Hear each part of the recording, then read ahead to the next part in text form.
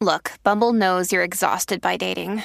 All the must not take yourself too seriously and 6'1" since that matters. And what do I even say other than hey?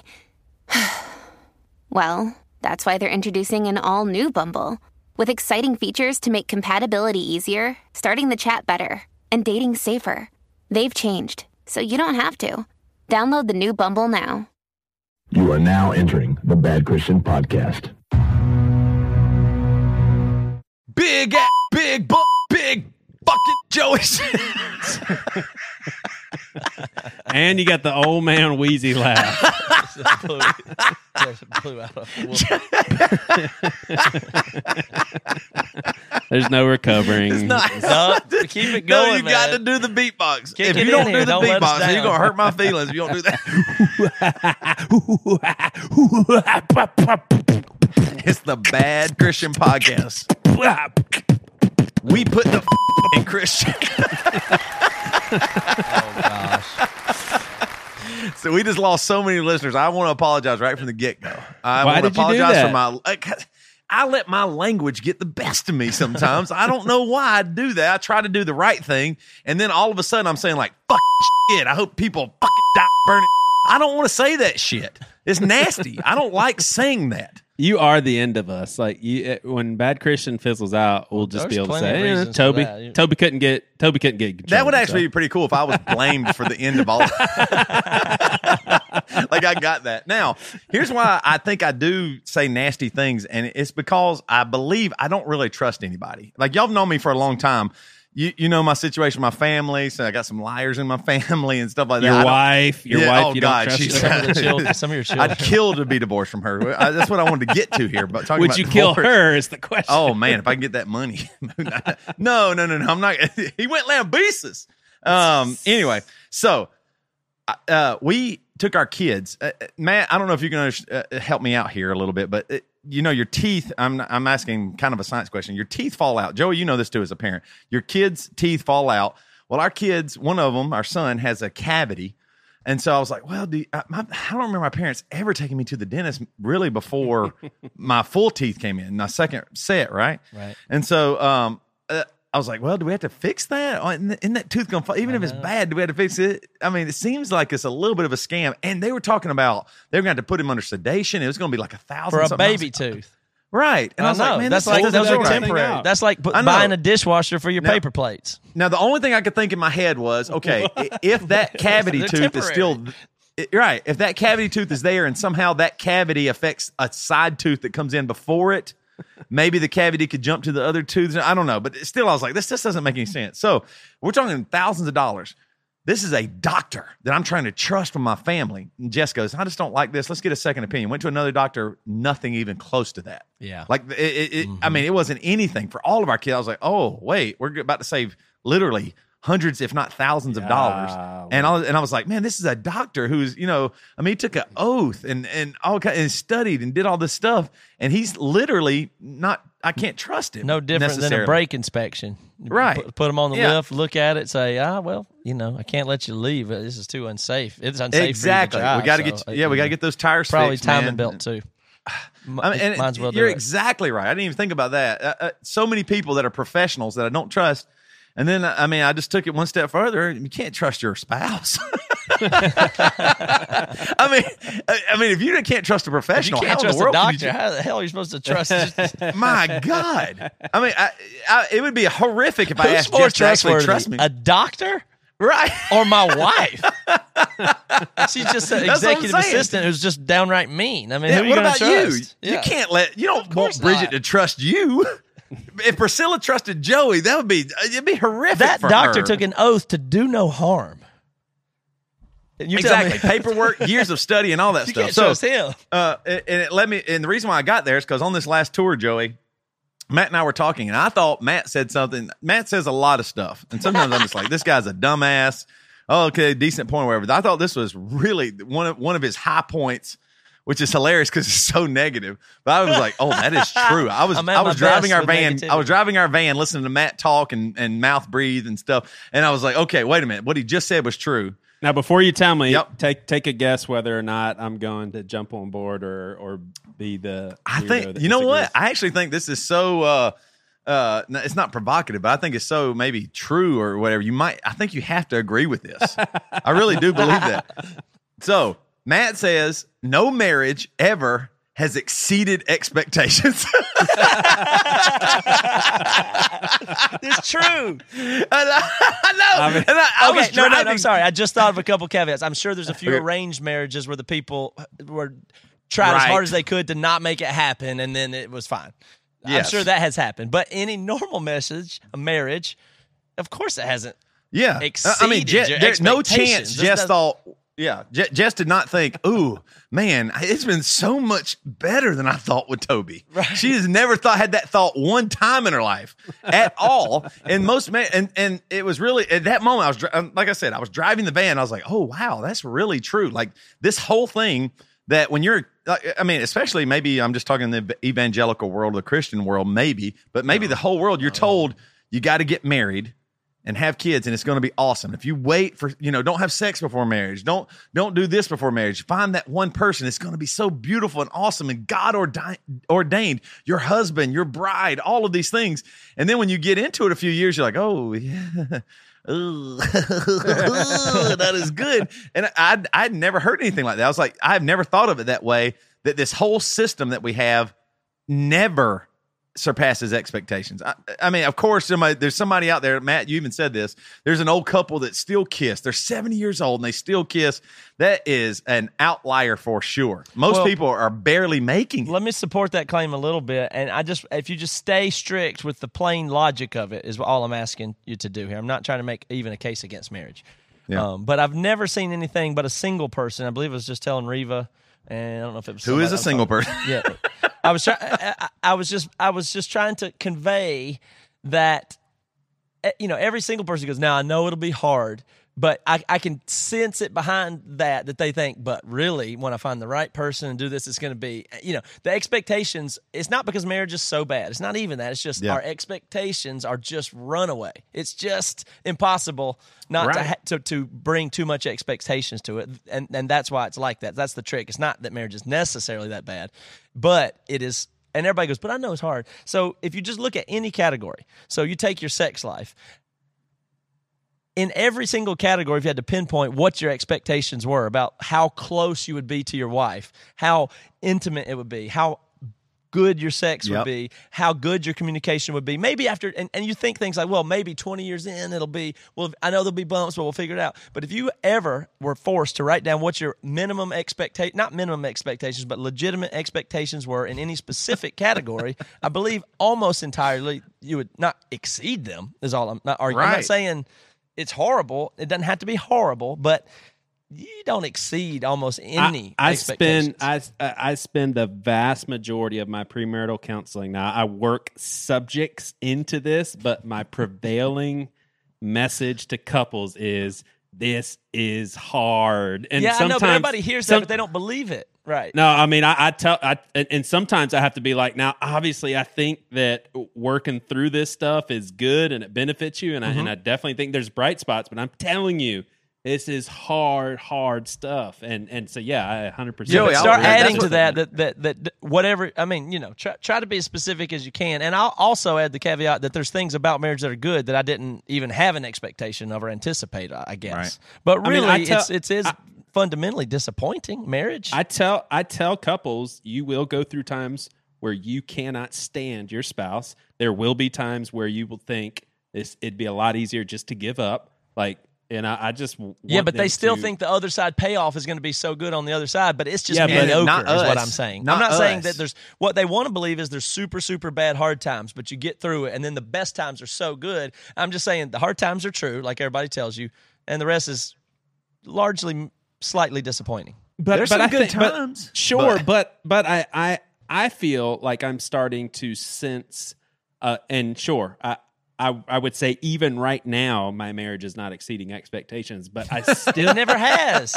Listen, but normal. But that's normal, right? Right. But I still feel that here I am 16 years into this thing, and I feel like the investment is paying off a little bit. Yeah, like think about I'm not gonna 16 contest years of working through the ups and downs.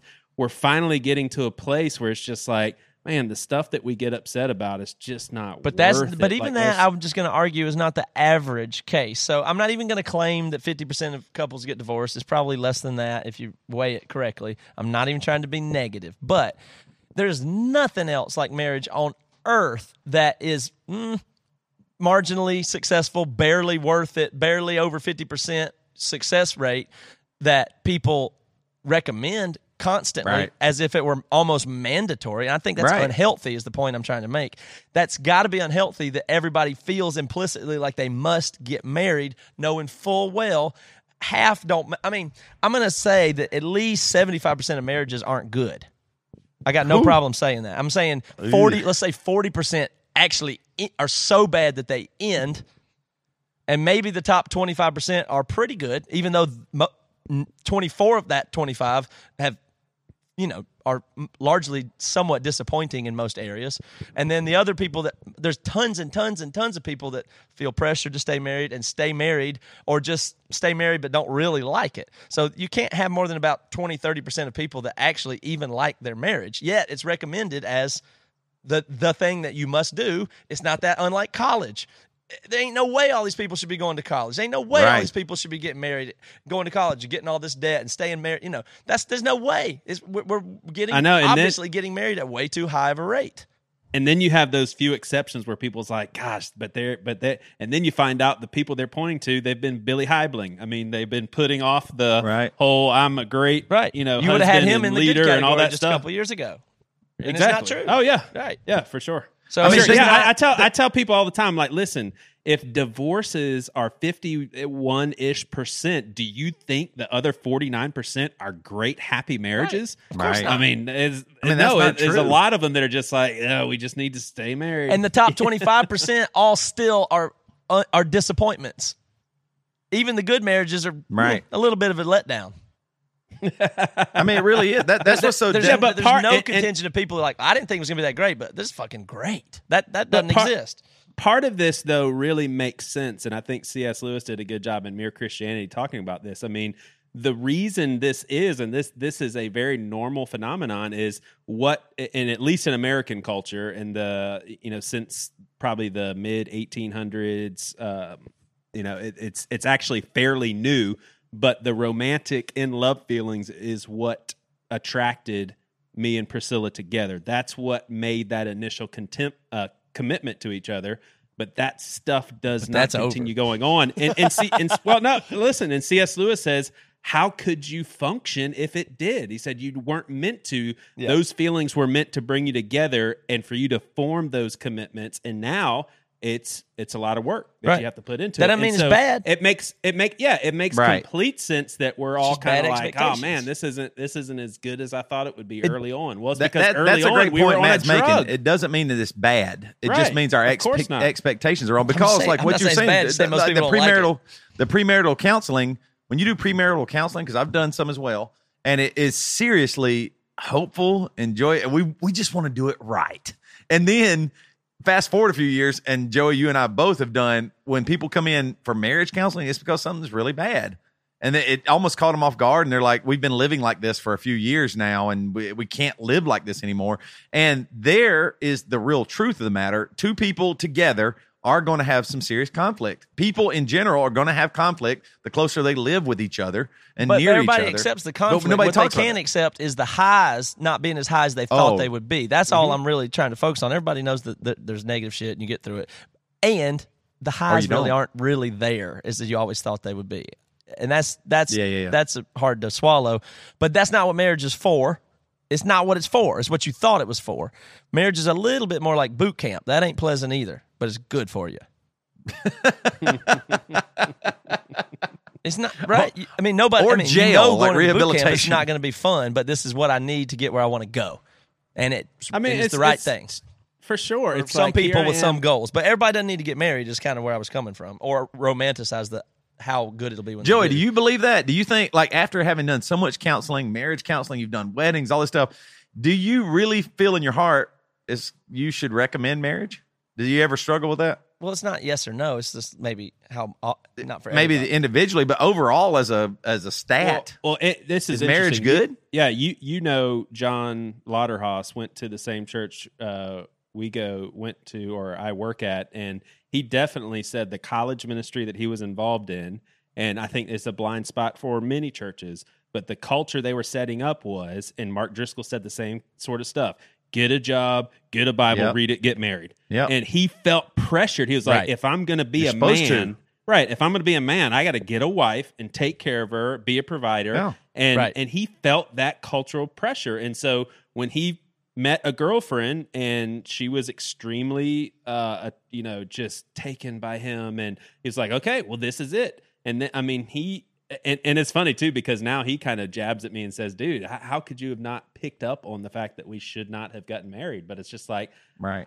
That's There's kind so of a many skewed reasons. thing. And it's Every reason in the unfair world. to both Yep. the husband and the wife. It's really unfair when you're pressured. You're supposed to, and like you just said, it really did. Same way with me. It called in my manhood, my masculinity, what I'm supposed to be. Like it was a thing. If I didn't have that, especially the Mars Hill days, for sure. If you didn't get married and have kids, you were weak. Yeah. You were not a man. You weren't doing all these things, and that underlying thing has always been there. I thought from the time I was old enough to even like a girl, I'm supposed to get married and have kids, Right, and there's a be lot a good husband and honorable. And the same thing's true on the flip side.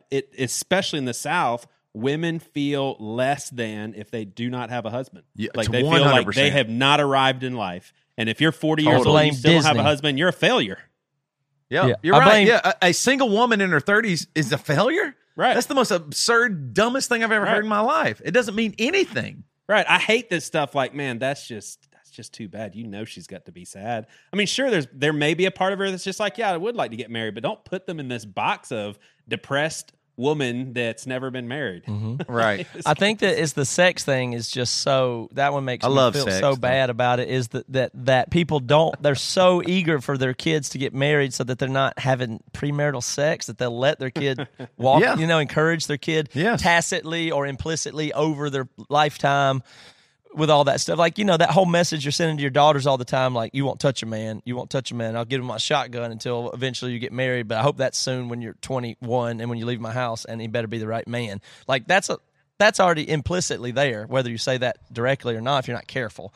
And then on top of that, the Disney movies and the just overall fear of how bad it'll be if you accidentally or intentionally or regretfully have sex with more than one person. Like that is really messing it up bad. Like, how many people rush into it that shouldn't have for that reason?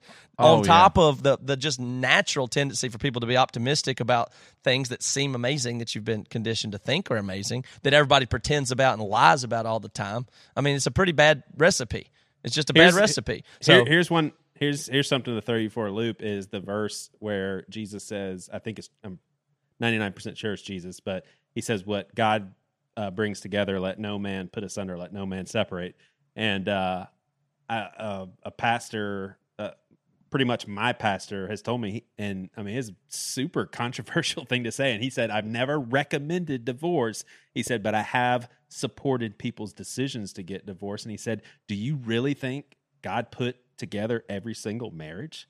Like, do you really look around and see all these married couples and you're like, yep, that's God's handiwork? He's just like, so it seems like it would make sense that some marriages just, can't. right. And if can't there's work. kids involved, you should really try not to get divorced. IMO. I don't think you should. I don't know. But I mean, I'm just saying, if you I didn't, agree. a lot of people, I don't know. I don't even know what to say, except for I think marriage is great, but you're not going to like it very much. Right. I mean, that's a real point too, though. Once you have kids, it's not just you. And I think at that point, you have an obligation and a duty and a responsibility and a joy to be there for your kids too, because I do believe a parent, a mom and a dad are better than just a single parent. I really do. Now, Toby, was that hard for you? Like where you're at right now, was this hard for you to wrap your mind around early on in your marriage? Because you are more of a romantic. Like you do think more along the lines of, man, this is how things could be and all that, where I honestly, I just never was. Like Jess and I got into a huge argument, a really big argument, because she said, you know what? I'd never say never on divorce. And I went, what the fuck is wrong with you? Are you kidding me? We're never getting divorced. What does that mean? You want to cheat? What? Now my insecurities flared up. I probably didn't talk to her that harshly, but I'm remembering it that way because I was so against like the idea of Jess, what are you saying, that we could maybe not be happy or what? I mean, that we were told we got married under God and by a priest and all this, all these things. And now in retrospect, I go, wait a minute, she was just being real. She was actually saying the right thing. That's the thing you would bet on. The thing you would actually place your money on or investment on is, this thing might be shakier than we're saying, and so we don't know. I mean, you don't like right now. There's a valid, decent percentage that one of us will get divorced. Well, that's not crazy. That's not a bizarre, strange number to bet on or think about or whatever. And it's bigger than you probably even think. And I don't think it'll happen. Well, I really don't. But it's there. I feel like if you just make people be honest, and you hear that language of people are being, but actually my marriage is, when that word actually is a kind of a tip that you're trying to sell yourself on some idea there, but actually I think it's what you hear people talk about their marriage in that stilted tone where they're trying to tell themselves something about it. I'll say it a little bit more plainly. I think my marriage is not in any danger. I think it's probably in that real close to that side of the, maybe one of the good ones. Yeah. And I can say, why can't I just be honest and tell the truth? It's underperformed in any area I can think of. I mean, there's no doubt about that. I mean, I got no problem. Most people just don't say that, but I don't see why you wouldn't. It's plainly true, and I think it's true about almost everybody. I think it'd be more helpful to single people to hear that. Well, the thing we're talking about here is the expectations, not the actual marriage. If you go into it going, man, this is going to be hard as shit.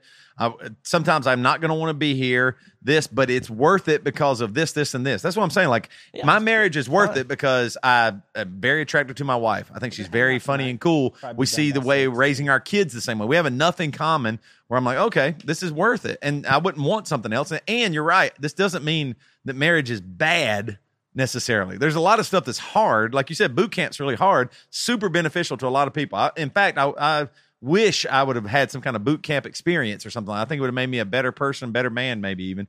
But the idea is you can't, like, the real danger here is you can't even say that. Like, if you come in and say, man, our marriage is just shit and I'm decently okay with it, that sounds like you're a bad thing, right? Yeah. Right? That sounds like a really bad thing, which isn't that true. I mean, has to be days where it's not all lovey-dovey and happy and, oh, my gosh, this amazing thing happened. Some days it's just like, man, fuck that person. No. I'm saying like, the days that it's good, that's still, Yeah. I'm saying the highs are not as high as you think. Oh, yeah. Everybody knows it's bad. I'm just saying that anyway. Even the good isn't good. That's my point. The good's not really near as good as you thought. The bad, everybody understands that the bad is there. Everybody accepts that. They go, I know it's not always going to be good. Yeah, they don't really understand it though, Matt. They don't understand the bad though. They do not understand the bad deeply enough either. But hey, real quick, is mom and dad always going to be married? Yes. Are you sure? You're wrong. I mean, we argue a lot, don't we? Do we say really mean things to each other? No. All right. We got an A+. Well, now I feel real bad for Joey. He even has a kid that's a fucking liar.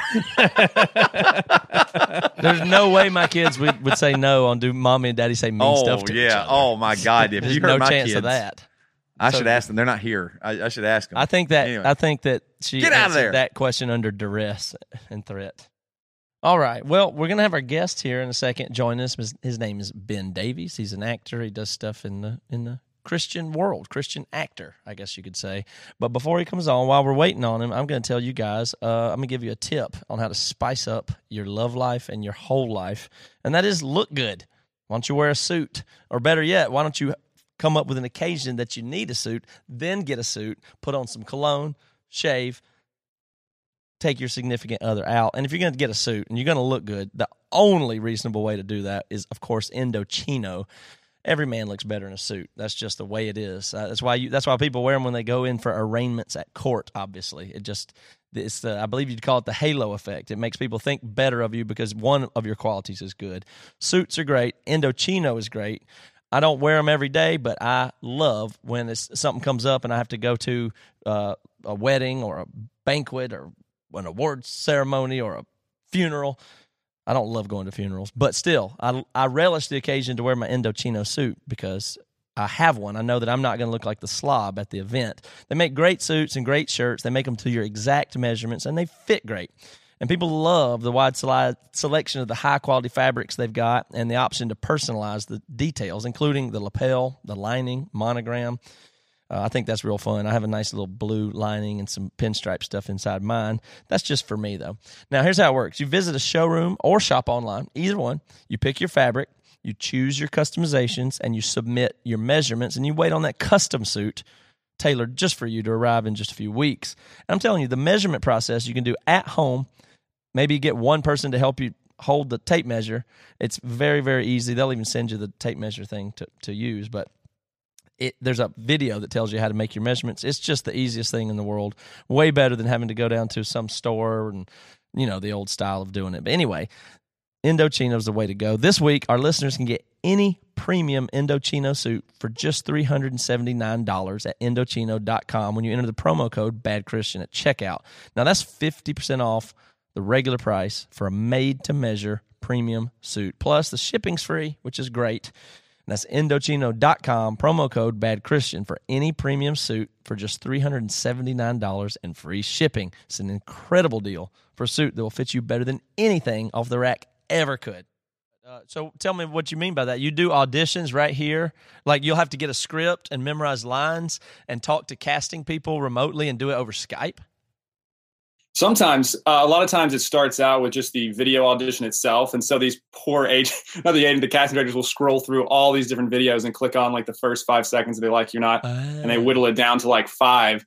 And they put you on maybe a Skype call like this with like 4 or 5 people, the writer, director, and then they have to like see you like that unless you can come in person. So I've done it both ways. It kind of depends on whatever the project is. But like in real time, like if I was the casting guy, I'd be like, oh, okay, could you do that like more with an Irish accent though? And then it's like that kind of thing.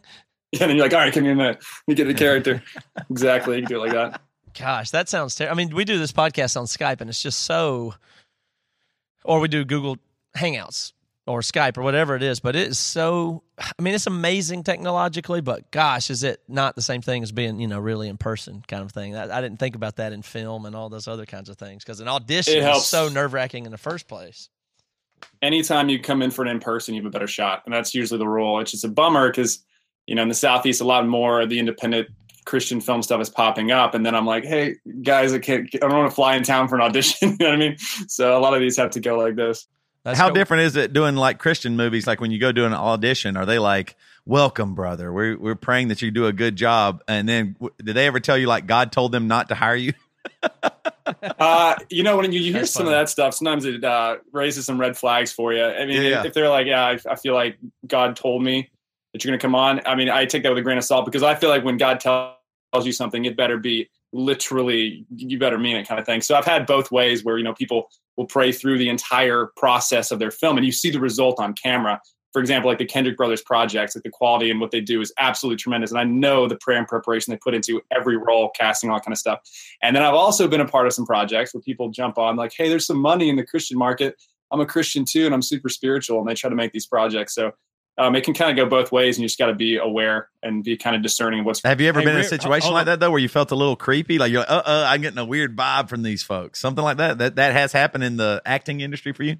Yeah, unfortunately, it was one that did not come to fruition. Well, one I shot. Okay, well, one I actually did shoot where I was playing this like demon guy, and it was insane the stuff they were trying to make me do, and I was like. The wardrobe did not fit right, and I actually had a skull cap that I was wearing to wear like a wig, and it had the wrong size, and I had like a bruise and dent on my forehead from this miserable costume. Anyway, they knew something was wrong with the set, and they ended up stealing a whole bunch of money. And it was a really good book series too. They got the rights. They are going to have the rights for I don't know how many years they have the rights for that, but that whole thing got canned because the producer stole money. And then I had one that I signed on to do, where and I told them I was like, look, I got to read the whole script. I got to like make sure it's a Christian movie, especially. I want it to be a high quality kind of project. Right. I want to put any more negative, movies for criticism out there. And they finally sent me the script after I had told them I would if I read the script. And then they already signed me on to IMDb and were promoting it through me. And then I read the script, and literally my character has a leg grow back in church. And I was like, no way, guys. I don't feel comfortable doing this. And it's one thing, okay, and the one thing if the miracle was justified or it made more sense or the movie's done really well, like storytelling is so not one dimensional. There's so many different ways you can go and do it well, but it was bad. It was gimmicky. They had And I a was just like, script. guys. It said in the script that somebody gets prayed for at church, missing a leg, and the biblical spiritual healing by the Holy Spirit regrows a leg. I could see everyone that's not a Christian in the audience being like, "Yep, I'm done," and just like walk out of the theater. Like, I was just, guys, we cannot make this movie. There's no way.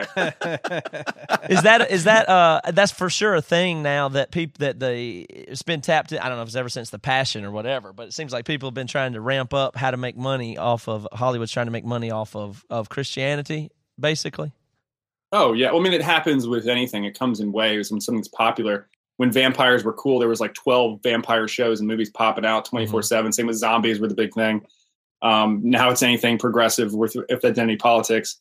But yeah, they did that with Christian film. There was a big push, I think, in the 90s too with Christian music when that started to really take form and be profitable. And then you see that done with movies. And The Passion of the Christ, I think, was the first one that really broke in and that did well. And there was some really great stuff after that. But you can kind of see when they're purposely trying to tell a story to, I guess, get Christian points, and then it always flops. Like Noah comes to mind and stuff like that. What was the other one? The one with the Exodus movie, stuff like that, where they try to do this as a gimmick. And I think people are discerning, and also I don't think they understand what they're talking about. But then there's also, groups of people that are believers and make great projects and they get it out there. You don't, so I kind of see it both ways. And I think it's a bummer too, because so many people jumped on trying to make money off them that kind of the market, like the bubble popped, where there was just so many, hey, go see this Christian movie instead of like one a year, where it's like, oh guys, this is a great just Christian project. We can support not just a good movie with Christian elements, but a specifically Christian movie. And now there was like one every month. And then that kind of market popped for a lot of the independent movie producers. Mm-hmm. Well, I want to start by, I'm Joey, by the way. How you doing, man? It's good to see you. I want to start by saying that I am not gay, but you are a remarkable looking guy. Your hair's perfect. You're even looking at the camera, the little camera at the top of your computer. Your background's perfect. Like, I seriously want to know, like, are you the type that like cuts coupons at home and like takes your toothbrush to your baseboards? Like, are you you look perfect. Like, are you a perfectionist? Gosh, you're making me blush, and you couldn't be more wrong. No, I'm a really messy, spontaneous, individual guy. This was a lot of work. All right, man. This was not just like popping out of bed. I hear you. Like to get into this conversation. Like for me, how my mind needs to figure this out. Like when I say fireproof, facing the giants, the ultimate gift, and everything. Here's my take on it. I'm not the type of person that would tell other people, oh man, you got to check out this movie. It's Christian, but it's like really neat and it's like different than most Christian movies. It's just me. I would be kind of embarrassed to recommend some of those movies, but they get me. Like seriously, when I watch Fireproof, I'm like, that gum. Kirk Cameron got me. Like I'm sitting here crying, man. They made it. Like you cried at Fireproof, literally? Are you saying? Oh yeah, it's a super emotional movie. Yeah, for sure. I just thought it was such a beautiful story.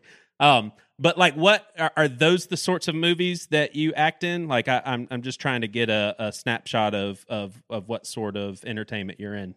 Yeah, I've done mostly, I'd say, in that genre. I've done some romantic comedy stuff and some family film, but that's more of the kind of medium that I'm dancing in is the Christian film market. Like once you get in and some people trust you and they see your work, like in Los Angeles, no one has seen Courageous or Fireproof, right. But the people that are wanting to do these projects and put out content similar, these kind of messages, Christian elements, they've already seen you on camera and they trust you more. And so it gives you more of a leg in the door. It's kind of, and the community kind of talk and know each other. Usually like, I can only imagine, speaking of, Christian bands crushing it, you guys should write a script because Bart Millard's movie, I can only imagine, is destroying the box office. But I know I've worked with basically everyone on that movie. And so once you are in that world, then when a role pops up for a, mid-20s Caucasian dude, then I can be in the, 5 call list. Now, has there been any sort of transition of like actors that are typically in Christian movies being picked up by mainstream Hollywood? And then my other question would be, if you did and you like swore or just said something vulgar or something like that, would that be burning bridges for the Christian scene? Like, is it like a super sensitive, uptight culture? I would say, well, for your answer to your first question, people starting the Christian market breaking into mainstream right now. If you're straight and white, absolutely not. I don't think there's any way for you to possibly break into the market right now, which that's a whole different issue. We could talk about that with kind of that big push in the mainstream productions. But I know as far as like anything that I would go out for, I have a certain line. I talk about this with a lot of different people, places I speak, about what your convictions are as far as what you're willing to do on camera. Yeah. Kirk Cameron famously will not kiss anyone except his wife. So in Fireproof, the scene maybe you cried at, that was actually not Aaron Bethea. It was actually his real wife that was in the scene. They had to cut around it. Oh, weird. Stuff like that. Yeah. So those kind of things I don't have a problem with, especially as an actor. I mean, this is stuff that you kind of talk to with your wife as well. Like, that this is so not real. This is not actually intimate. It is hilarious to me, by the way, when people start talking about this stuff and they think, oh, it's like The Notebook, where like the rain's falling. It's like, no, it's hour 8. They're pouring rain on you. You're freezing. There's 12 people around. You got a microphone. You got to get the shot or you're out. It is the most unromantic, there's like nothing there. It's two people that trust each other doing their job. When done right. Okay. Like most of the times that's the way it is. And it's great to work with people you have chemistry with, but it's not the same situation where it's just like, oh, they're actually in the bed sheets doing whatever. Like, no, it is not. It's like a super stressful time. It is not the way it looks in the final product. Like stressful as in like awkward and, this is weird. Like, what do you mean by stressful? Well, normally, especially on independent projects, you're on a tight schedule where if you lose a day, you're losing like 50 grand, which could be everything. Yeah. And, but you do I have had a few times where I've worked with an actress that was just like made the situation awkward herself. So I was just like, let's go. Like, you always talk beforehand. It's like, okay, do you mind if I like hold your hand? If I put my hand here, it's just kind of being professional to make sure there's no like weird boundaries that you shouldn't cross. But I mean, and then you have that happen too, where it still just gets awkward with the person. But I think that's much more rare. The most common thing is you're just stressed because the timeline that you're on, you have to get this shot done. And if you don't, the whole project can be ruined. Well, so on Joey's previous question, or part 2 of that, you mentioned the Christian music industry, which is I totally understand and have been around for since the 90s, basically. And there's a lot of situations there where people, they wind up having to really fake a lot of stuff and hide a lot of stuff about their lifestyle or what they're really like because of I don't know what it is. I mean, I guess it's any industry like that when your reputation seems to matter in a moral way for getting work and stuff like that. And it really winds up lending to a bunch of really gross commercial stuff and a lot of fake reputation management way that we've always found pretty distasteful. Or maybe not even always. I'd say that the other way around. Have participated in and been guilty of that, and then have since come to find that very, very disgusting, I would say. But is it like that in the movie industry where do you need to appear to be a good guy to get a job in the movie, or not drink beer, or have said fuck in some other movie that you're on air as, stuff, like that? I would say in general, that hasn't been much of a problem. Like, I mean, especially when it comes to just drinking or swearing, I don't think that I haven't seen anyone lose a job for that. I mean, for example, like God's Not Dead, the first one, the lead guy of that, which I actually auditioned for too, but I was in college at the time and it didn't come out. It was, what's his name? Anyway, he had just done some like nude thing too, I guess. So they were, oh, really? I remember my manager being like, it's interesting. They're going to have him go out and promote this movie. And some people might look up in his past that he's done some nudity. It really doesn't, as long as like what you're talking about and what you're presenting on camera is what the people are mainly going to see and be moved by. Most people aren't going to dig into your like, oh, I like this actor. Let me dig up every little thing he's ever said on Twitter. And he said this one thing. Now it's a horrible movie and it's a horrible performance and he's a terrible Christian or whatever. I think that's way more rare. Now, if it happens, if you're more popular, maybe like someone like Chris Pratt, I'm sure people would, when you're that big and you come out as to saying some Christian stuff, people might dig up some stuff in your past and try to beat you over the head with it. But I would say in general, especially in the projects that I've been a part of, I haven't seen any discrimination of, oh my gosh, this person has said this bad word or whatever. In fact, I've probably seen the exact opposite. I have seen some sets where they want to have the heads of their department be believers and they want to hire everyone else that's not. So it can kind of trickle down, and then people on set are totally moved because they've been on so many other secular projects. Like, what is different about this project? This feels so different. The environment, the way people interact, kind of like the atmosphere. And then you get a great place to witness people there. And as far as like the people on camera, like I said, I think the majority is just your performance on camera. I don't think anyone would, unless you're like Charlie Sheen or something in a movie. People, but even then, if you're like, hey, my life's changed, it's like, it's a nice heroic moment. They're like, okay, great, you turned your life around. So I've felt in general, it hasn't been like that. I've had some people try to attack different projects for the stupidest things. And that's just like the crazy, 1% Christian fanatics. Yep. So Like, Ben, how do you how tightly do you hold on when it comes to your morals and balancing that with art? I'll put you in a fictional situation. Let's say you get a call, someone's just like, "Man, we really think you would be perfect for this role," and it's not a Christian movie. What are some things that would be deal breakers? Well, it doesn't Like even have that- to be fictional. We had Mike Bogle. Do you remember? I don't know if you know him or not. He's a Christian. He was in Under the Dome. He was the lead actor on Under the Dome. He came on the podcast, and he said that he got a lot of pushback for doing some sex scenes, if you will. But it wasn't like that. And he thought of it more like having the conversation with his wife and what does she feel comfortable with. But he did think of it as art, and I think that's what you're getting at, Joey. Like, do you think of what you're doing as your art and your craft? And so sometimes it might require something that other people might be uncomfortable with, but you aren't? Yeah, I think it would depend on the light that it's shown in. I mean, even if I played like the villain in some movie and it showed his life being ruined because of choices and I did some bad stuff to show that, I would be totally okay showing that side of the coin because you have to show the evil to have it a contrast or something to compare it to in the light. And so when people would see that, like, oh, I can't believe you did that.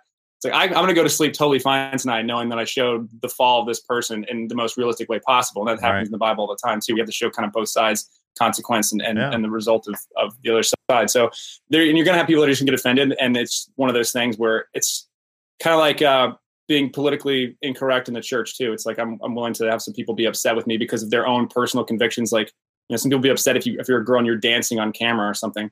And it's just like, well, I'm not gonna take that to the bank because like I know who I am in Christ and I know like my convictions here and I'm not gonna cross these, but I can see the bigger picture as far as what's gonna happen from me doing it on camera. What is so that? It really depends you got on the that project. line? What is that conviction line for you? Can we get specific to what you So, won't do on camera? Yeah, so I would never, like, I've done this in all my auditions. I'll never take the Lord's name in vain because it's just, to me, it's so gimmicky to, I guess, to pander to some of the audience in the bubbles, especially in Los Angeles. That's just like a common thing you do. And that's language that you could replace with any swear word that I really don't care about saying. Right. Like, you're just specifically demeaning, like, I think at the church. So I change those line in auditions all the time. So and even like I get that, respect that, even like a simple God. Don't do that. Well, I would say God in a. So you're movie, saying like GD, I wouldn't say like maybe? GD or Gotcha. say just like Jesus' name out, just to Gotcha. use it as like a frustrated profanity. Yep. Like in And a so secular audition, the script will say, you're supposed to say, Jesus Christ, why did you come in 2 hours late? And you'll just All change the it. time. And then they go, He hey. would change it to motherfuckers. Come on. but they don't say, they go, hang on a second. Did you know? We definitely use gimmicks here, by the way. But with the directors, they'd notice that immediately, right? Like in a Some of the writers, some of the writers are really picky about that kind of stuff. But I have not had it too bad. I've had some people that have had told me stories where they were like got really hammered for this kind of thing. I have not come up against that. And granted, it hasn't been as popular audition wise in LA for straight white guys the past 2 years. But every time I've gone in, every time I've changed it, no one's really noticed it. Mm-hmm. I've even at one point been in a training session with a really high up acting coach that works with a bunch of people on Grey's Anatomy and other places like that. And she wanted me to say the line. She was like, take the Lord's name in vain, basically, and then say the next line because it gets you in the right emotion. And I was like, I can't say that. I'm a Christian. She's like, oh, it's fine. Like, just say something else. And I was like, all right, cool. And it was totally fine. And it was like, I mean, I know there's people like that, though, that would be really upset, I guess, if you did that. But I can live with them being upset. I can, do the performance differently. But you do a lot. that's cool. You attempt to and would like to do. Do you have it in mind for your career that you'd like to do more secular crossover? Get into. Hold on, Matt. Do you have like other like Christianese cussing? Like, do you go like, what the F? Or do you go like, Cheez-Its, pizza, Christ? No, absolutely not. No, I'd probably rather say the real thing than say that. If it says Jesus, just say Cheez-Its, though. Ben. Cheez-Its. Yeah. I had a guy, one of my buddies actually played that exact same character in this MTV thing where he was a Christian YouTuber. And he was like, guys, instead of like, should I say shiz or whatever? Yeah. Like stuff like that. And they were literally just making fun of it. And he did play this entire character just about that. Hey, I want to ask a quick question too. Before we move on from that, I'm sorry, Toby, but like, why? And I hope you heard me say I actually think that's cool that you're standing up for your convictions, and I totally get that.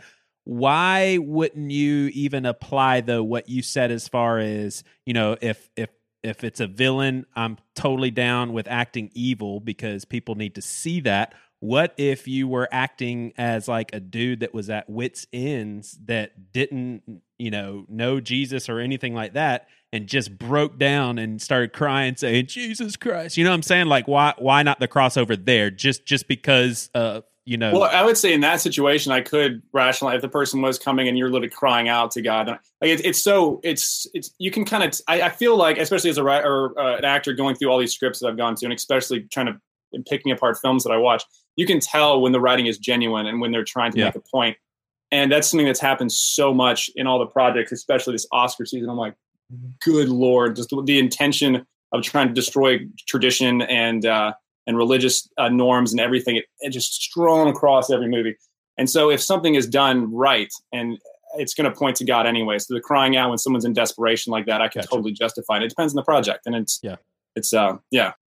I wanted to hit on you kind of mentioned a couple of times like that. What is going on in Hollywood right now? Do you feel because being a white male 20-something-year-old that you do have less opportunity now? Like, is Hollywood making a conscious effort to not hire people that look like you? Yeah, it's a crazy time to live in Los Angeles. I mean, it's a crazy time the past 3 years, really. And it was just stirred up by the political cycle. I don't think anyone knew racism was even a thing anymore until about 3 years ago when it was used as a political weapon for identity politics. And that's strewn into, I mean, basically politics is just downstream from culture. So like whatever is happening, whatever Hollywood's deciding to push out, that is going to be more the political push because it gets people rallied behind certain things and certain images they'll latch onto and phrases and stuff. And so it really got interesting like 3 years ago.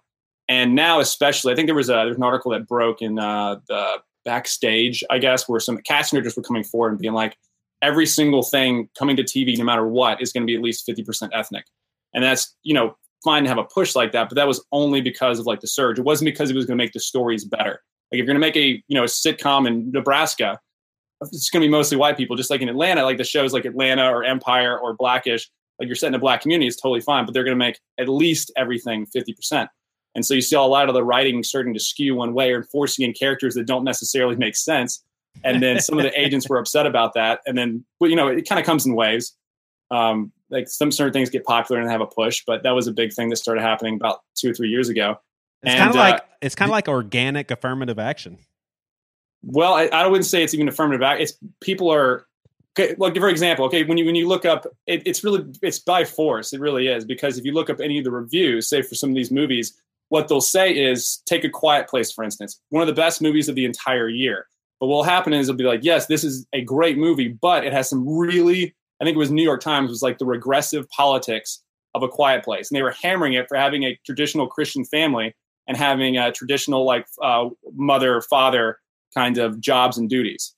And they were like, this is such a regressive film. So you get hammered for doing something that is truthful and honest. And then you have a movie like Ghostbusters come out and be like, the movie isn't very good, but this is what we need right now. Like, this is so necessary. And they start to promote it and influence with the different articles and the way the critics will review a movie. The same thing kind of happened with Black Panther.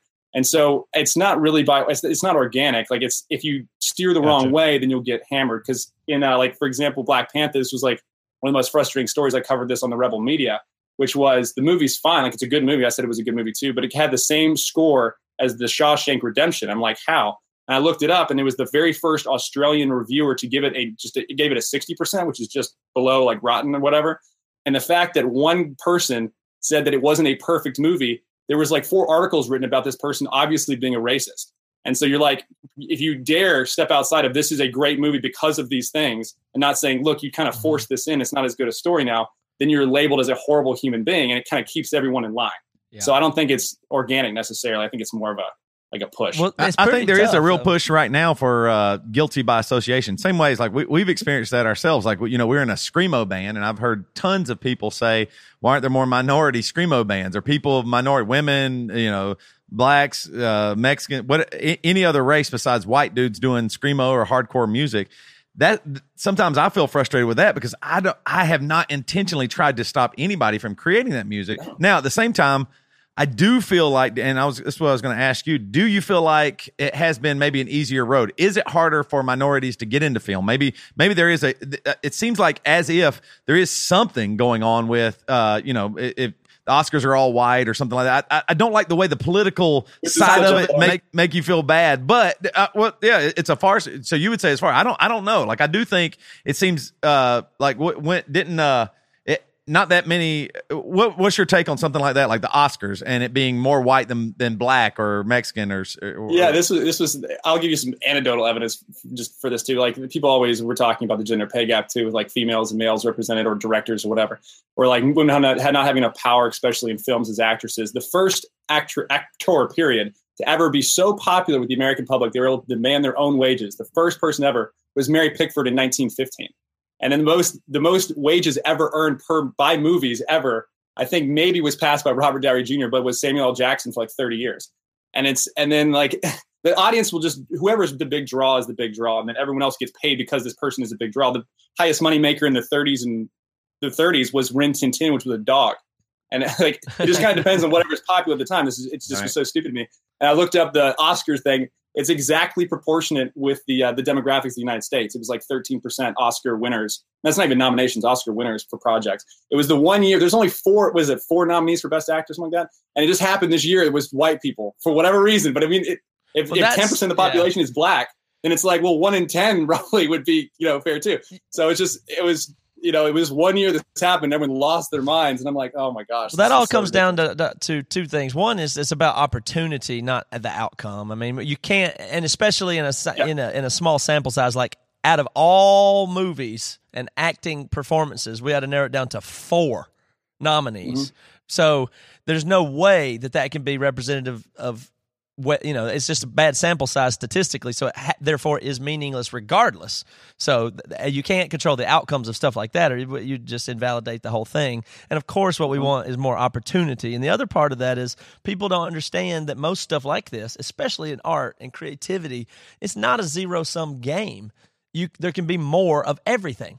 It's possible to make more movies with more people also, with different stories, different regions, different minority. You can do anything can be made. It's not because if one person does one thing that's a finite resource that can never be, that's it. Like you're not matter-of-factly taking something away from somebody else to make a certain movie a certain way. You can do addition to that. But I'll push back a little bit. Are we saying here, for example, think about all the Christian movies that are there lead black actors, or like, are we consciously doing something because, and I think the underlying thing here, and if we just looked at numbers, is it might sell better. Like maybe Christianity is kind of a little white. And so white folks maybe get more. What do you think, Ben? Am I getting crazy here? Because I mean, how many black actors do you get to work with? Maybe it's equal, but probably maybe not. It doesn't seem that way when I see the posters. The best friend in Fireproof was black. Go ahead, Ben. Yeah, T.C. Stallings got like 3 movies coming out too, and he was the lead of Fireproof. And it really kind of depends. I mean, like I said, you're pulling from a smaller sample size, and then if you make something specifically for one community's specific culture or issues, it's just going to limit. Like the largest demographic you can hit is Caucasian. And if you take like what do they call, like non-Hispanic white, which is still like basically white, it's like 73%. Like basically the population can include non-Hispanic whites. And so like I just think in general, I think it's just the population or whatever story you're telling necessarily. Right. And so if you make a movie specifically for the black community, great. I think a lot of those, I love like all those movies like that. I mean, if it's written well, I don't think there's any specific intentional bias towards a group of people or a marginalized group or whatever it's called. And that was one thing to do with the Oscar situation. People didn't take into account like all the Latino winners over the years or Jewish or whatever. This is just the fact they say Oscar's so white was just like the most ridiculous thing ever. But as far as just so I get off that soapbox for a minute. But as far as the Christian movies, I have not seen it like that. I mean, but maybe it's because of my white privilege. I don't know. Well, there's a problem with art in general, and because, like you said before, if the culture and politics and stuff is downstream from Hollywood, but then yet Hollywood and creators of art, I mean, they are trying to make things that they think also will sell well or fit the culture too. So it's kind of like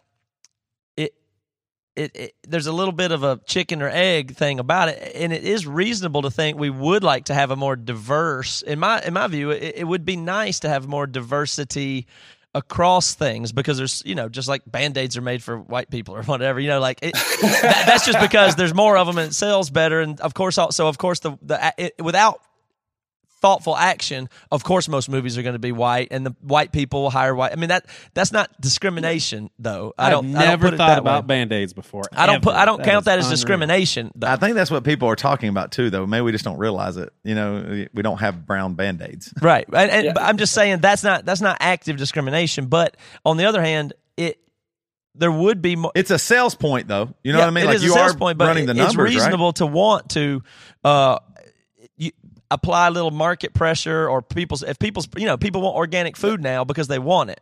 And now McDonald's will be selling it eventually. So it'll happen with what people want. And America is saying clearly with the market pressure that we would like to see more diversity in Hollywood, and that can't be wrong. That actually sounds kind of like a good idea.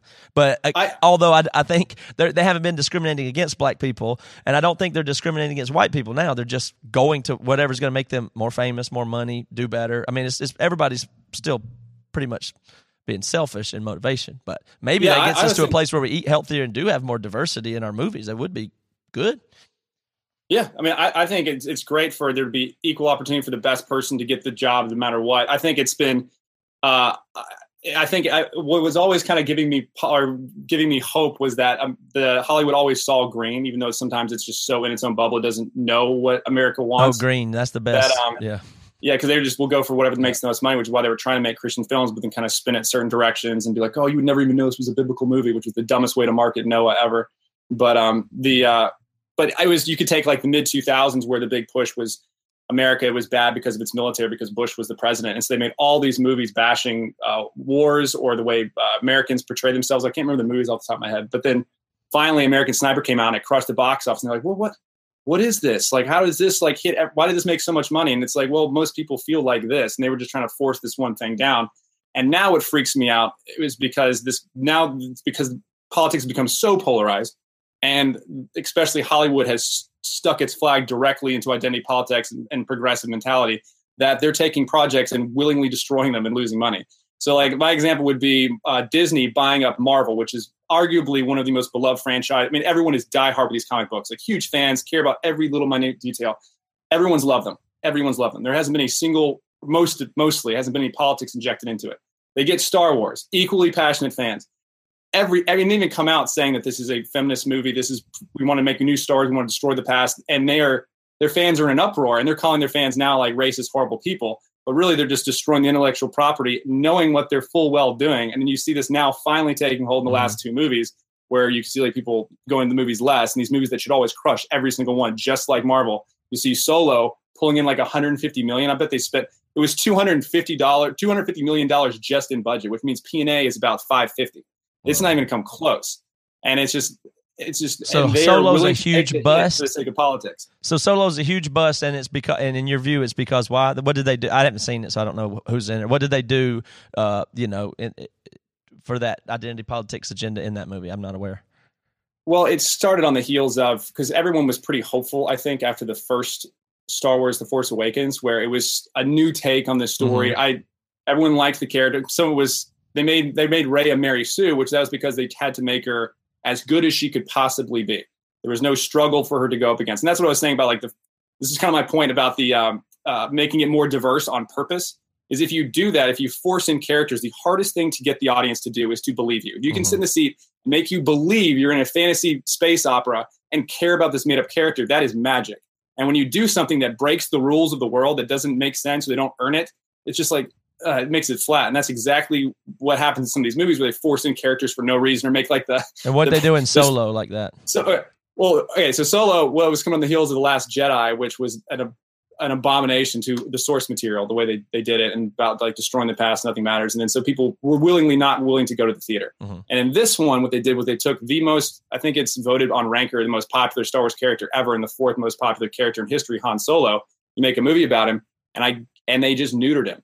Like they tried to make every character around him for the sake of equality almost, that they were all equally as good or better. So he could never separate himself. The more story wasn't even about him.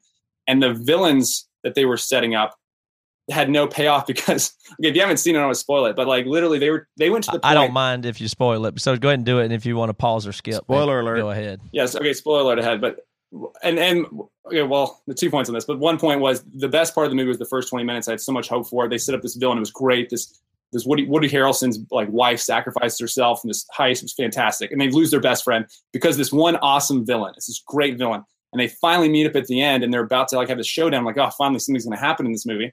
And then the villain takes off her helmet and she's a biracial young black child and was like, yeah, and it's a band of like these ethnic misfits. Like we've all been oppressed by this white imperialist. And so, we're just kind of on the same team. And they're like, oh, basically we're all good. Forgetting the fact that you killed my wife, my best friend, everything. But because now we're all oppressed in the same team, it fits into the exact narrative of what's going on in politics.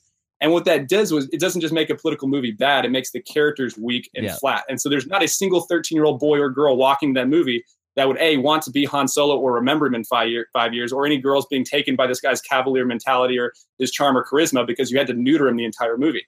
And so no one, like, there's not a single child that's going to remember this, but all of our parents remember Han Solo, or we remember Han Solo as like this awesome character. And they just killed it for the sake of politics. And it's crazy. And it's happening in so many movies. Yeah, man, they're hurting themselves. Moving on from politics, do you feel like as a Christian actor, do you think the people you've ever feel ostracized from Hollywood? Like, oh, he's just in those kinds of movies. No, man, honestly, I think, or has it changed even? It's a caricature of like what the Christians are. Like I lived in West Hollywood, which is the gayest place on planet Earth statistically. Like per person, it's the gayest area.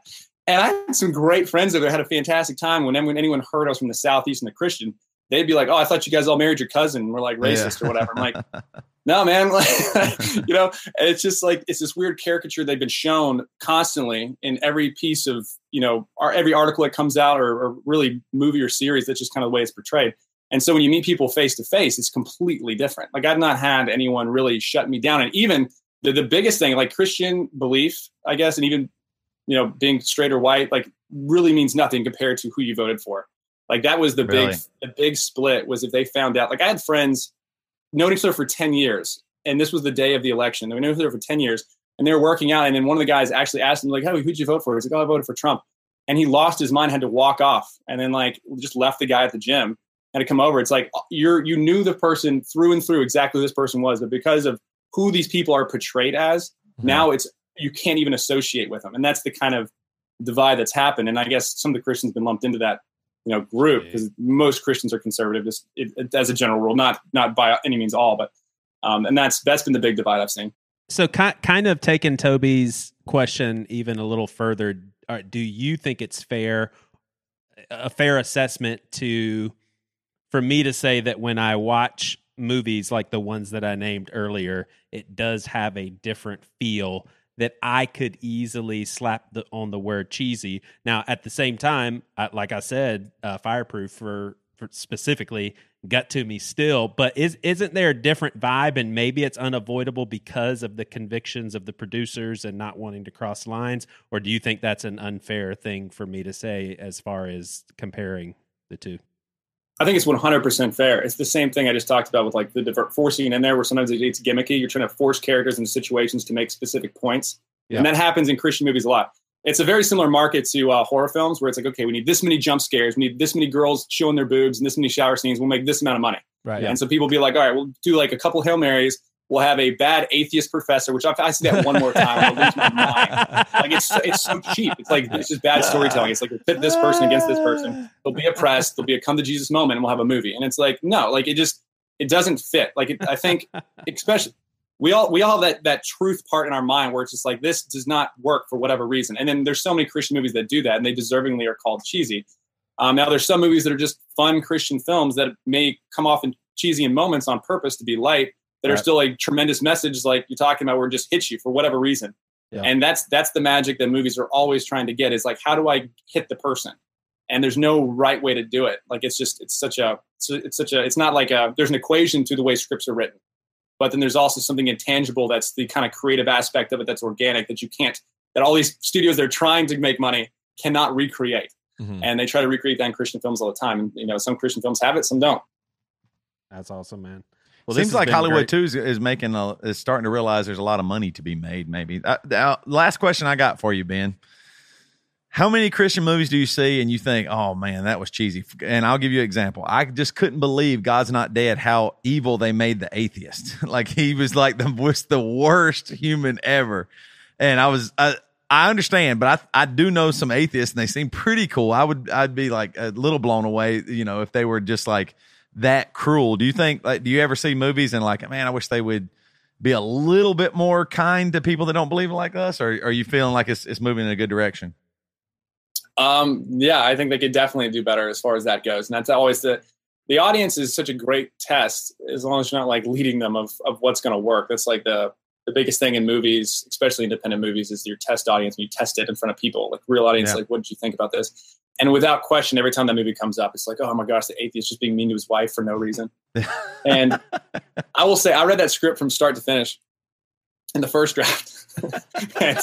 and it was way more over the head. And, really? Yeah. And Harold Kronk, actually, he did some great stuff with that movie. He specifically, one of the things that got me was where the Muslim family, when she comes to Christ and he kicks her out, it originally stopped there. But then the very next thing is him crying in the hallway because this is devastating to him. Like, this is the religion that he has dedicated himself to, and this is just a horrible situation he's going through with his daughter. And that like grounded in like some form of humanity. And that was, to me, like one of the saving graces of that. And I think there were moments with the professor that did land, like especially at the end where he's talking about his mother. And then you can understand that. Like, that makes sense. Like, the stuff with your wife makes no sense. You just mean it, like, right. But having that pain from your mother and stuff like that lands with people. And so that's the reason that movie still worked to an extent. But it can always be improved. And those are some stuff that I really had a problem with, like with the when they portray people like that, because most atheists obviously are not like that. Right. Not the worst people on earth. No.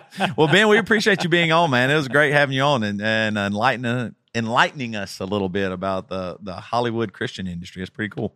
Oh yeah, dude, definitely. I'm sorry. There's a lot of stuff that I was hoping to talk about too. And we just flew through that. No, we just kept going. Well, we'll have you back on. You got any movies coming out in the future here? Yeah, actually, I guess I could. Can I announce it now? Well, I'm going to shoot something. Teen Wolf 3. What did you say? Teen Wolf 3. No, I wish. Like, hopefully there'll be some stuff coming up on that. But I have Fearless Faith, which is it's a cop movie. Christian cop movie, which a lot of people recognize. I'm actually wearing the exact same uniform.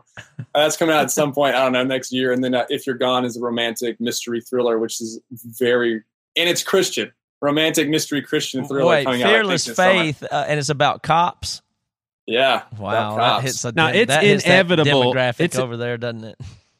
It's inevitable that Christian movies are going to start taking chances and becoming more. There's almost no doubt in my mind that there's going to be like a shocking film where it's just like, whoa, these are Christian writers. I can't believe they have that in there.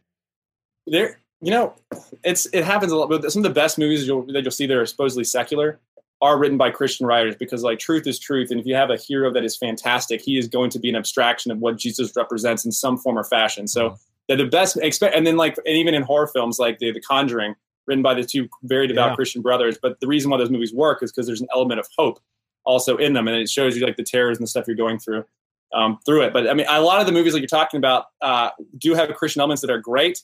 I think there are going to be more Christian like genre movies maybe that will take that risk, but I think it'll be slower. Hopefully they do though. Hopefully it becomes more and more, acceptable. What's the chance we see you in a remake of Bible Man? I actually know what you're talking about. 0. I don't think that's ever going to be rebooted. I don't see that happening. But isn't that Buddy from Charles and Charge or something? I would do it, man. I would love a lightsaber and smack. All right, man. We really appreciate having you on, man. Yeah, maybe we'll have you back and talk some more about the other stuff we didn't get to. Yeah, definitely, dude. I love that. All right, thanks, Ben. Thanks, Ben. Hey, I wanted to, this is a perfect opportunity to tell you or ask you guys what y'all would have done as parents in my situation with the whole Jesus Christ stuff. I'm getting to the point now. Jesus Christ stuff? Yeah, like taking his name in vain. Taking his name in vain. Oh, I see. So, that stuff. So I've got to be careful at this point. Podcasting is changing for me because my kids are getting older, and so I feel like they're more individuals. Wait. So I don't want to just but say that. our last 379 episodes are online. So I know. And No, I know, but their thoughts and what they say now is a little more sensitive because they're older. They're not dumb little kids. So but I mean, this is a whole topic you just threw out there. You have to be more careful. Is that even? I mean, that throws me for a loop. Yeah, it's easy. One of my kids, I'm driving down the road and it's pouring down rain, and I was pretty sure they said this. And I was like, what did you just say? Like, they were riding down the road And my kid says, Jesus Christ is raining so hard. And so I look at him and I'm like, what did you just say? Jesus Christ, because it's raining so hard. I was like, so I want to know real so quick funny. what you guys would do, because I talked them through. And I said, look, I don't think Jesus is up there pissed off at you right now. I really don't. I think Jesus is down, fine, or whatever. I was like, I just don't think it's a good thing to say. And I was like, this is who we call God and who we worship. And I'm just thinking it's probably, I was like, I really don't want you to say this in my house. Maybe you'll think differently when you leave the house.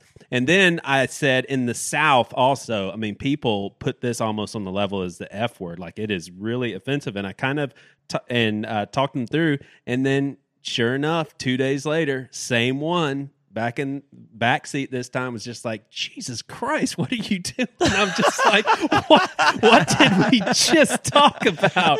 And so this time That is Priscilla very was in the funny. car and kind of had the same sort of deal. Like, I do not want them to feel like, oh, shoot, I messed up. I just want to instruct them, hey, here's probably why it's not a good idea. But how would you guys, I mean, would you guys have said anything? Or been like, oh, it doesn't matter? Or, I mean, how would y'all I have mean, handled it? rewind a few years ago, I would have been like, oh, man. But now the way I look at it is, first of all, when I hear that, I'm so glad I got to hear that story and think it's adorable. And there is nothing even close to sin there or bad. And the only reason I think that we don't want them to say it is, one, we want them to recognize their God, of course. I think that's maybe a small component. The other is you just don't want other people to hear it. If they say that in class or at church, people might freak out and think, what kind of parents Joey and Priscilla or something What kind like of that? pastor is Joey? I know, that's what I'm saying. But I mean, like, he didn't say that to denounce God or to put God down or to even really use it as a slur intentionally.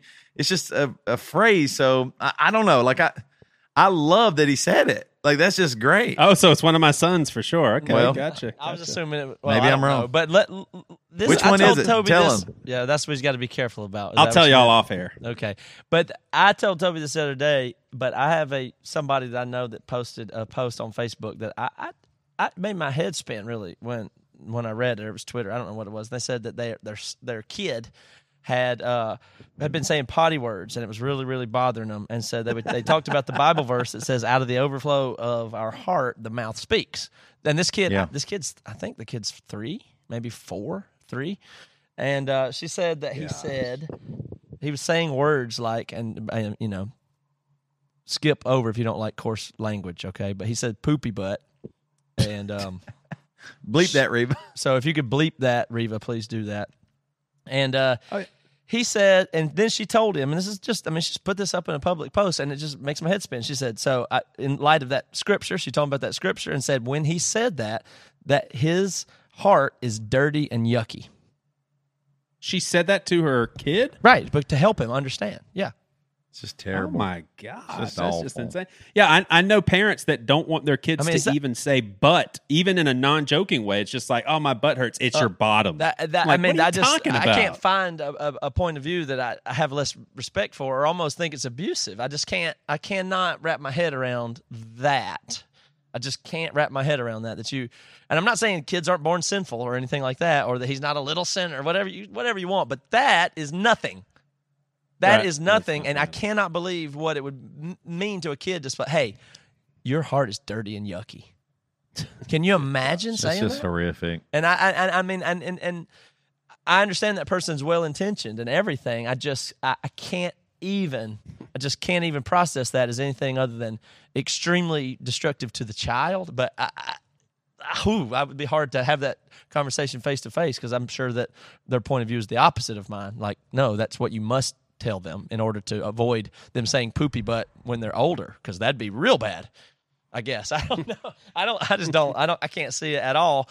And it just means you're terrified of everything if you think that way. Is the only way I can think. And sex is even worse, but that whole thing where it's just try to repress everything even with as much as Jesus, possible, it's but I not don't taking Jesus' name in vain necessarily, or at least I don't quite understand that, because if you said, Toby Morrell, it's raining, that means you thinking of me or something like that. Like, it just, I don't even know the context there. It's just that other people say that's bad or something. And I'm not. I think it's trivial. I understand why I don't say GD out loud. I mean, I don't want to. I don't like it. It feels. I mean, maybe that's just some old that's what I'm saying, trigger. But you don't just, care if somebody else does necessarily. That doesn't mean they're inflicting and taking your God and Creator's name in vain. Yeah, is I it? mean, but I do you understand the go that far? idea of you don't want to use trivially something you're supposed to have the reverence for, like God. I mean, but I don't know. I mean, I get that mentality on that, but when a kid if doing that's it the who's case, trying then to you're explore trivializing language, God that's not evil. way more other ways in your prayers and your thoughts. And no, all that's stuff. true. It doesn't. I mean, it doesn't that's actually not, bother me, or I don't judge it or anything. I'm just saying I get that, but a kid exploring language and using colorful language is not that, and trying things out and trying to learn how to use stuff isn't evil. They're trying to fucking learn how to use language, and you can correct it or improve it or whatever. That's why I try to have the least filter as possible, so that Georgia will learn. She'll make many mistakes, I'm sure, with the language that I give her to use. But I want her to start practicing how to use it and when to use it as much as possible. I just realized this, but I would show it to y'all if I could pull it off the wall. But I have a whiteboard, and a long time ago I wrote some names on it, wordplay names. Like one was a guy named Harry Vagina, one was Mike Weef, and one was Hasplay.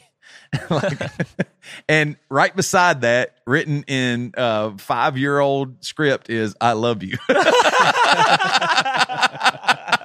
So my kids are screwed. They're going to be annihilated. My kid comes up and goes, "Ooh, a marker." I'll tell Dad I love him. But beside it is filthy wordplay names. I disagree that they're going to be screwed. They will make mistakes. I know. I'm joking. I don't think that either. But I believe that there's a good possibility they'll have a better command of appropriate and inappropriate language as grown-ups, because they've seen you behave that way and behave other ways when you're in public, right? You don't say that kind of shit at the grocery store, right? Yeah. Okay. So they've seen you use both responsibly at different times. And of course they're going to make mistakes in interpreting that, but they'll be farther ahead than somebody who never heard their dad say ass and then were devastated when they found out their dad was like that later in life. That's ridiculous. But let me ask you a quick question. Do you think anybody goes to hell for taking the Lord's name in vain? No, but possibly. Joey, do you? Poopy butt. Well, you mean completely annihilated when you talk about hell? Total annihilation. Do you think your kid, whoever it is, boy or girl, one of your children, will go to hell if they continue to say, "Jesus Christ, man, it's hot outside"? No. Yep. So does it matter then?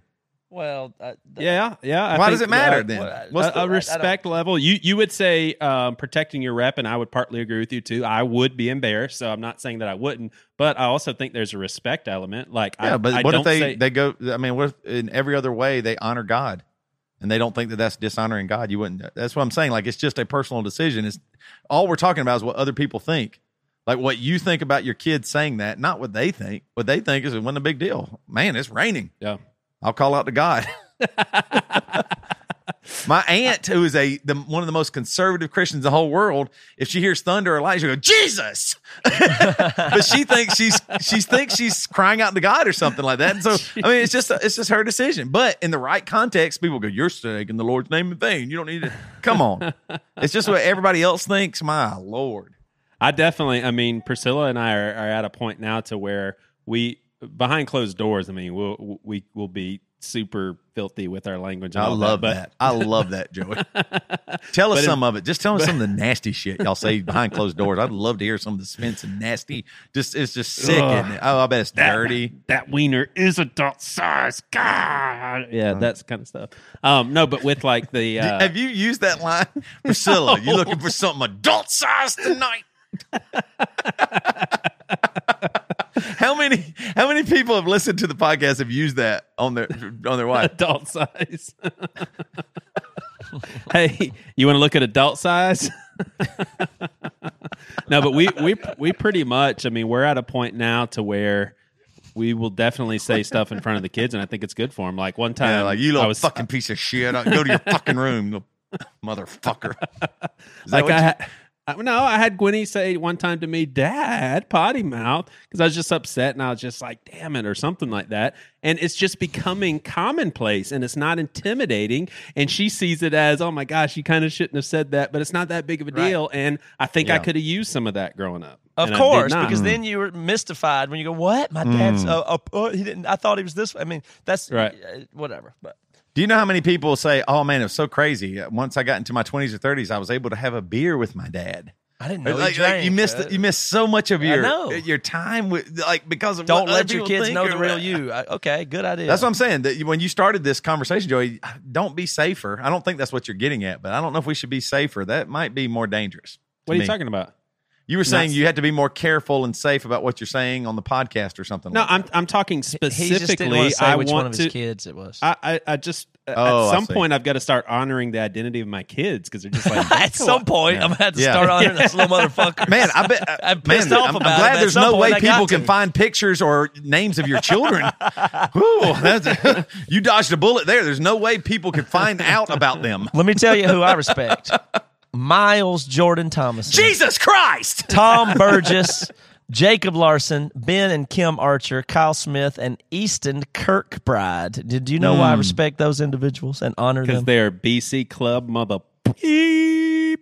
Yes, because they just earned their way into, bought their way into my circle of respect, which is the BC. The only people I respect are in the BC Club, of course. So. They bought their way into And they bought that their way circle in. of respect. So that's why I respect them. But I do. So do you respect the higher givers more? Oh. Like, is it quantitative? Right. Sure. Okay.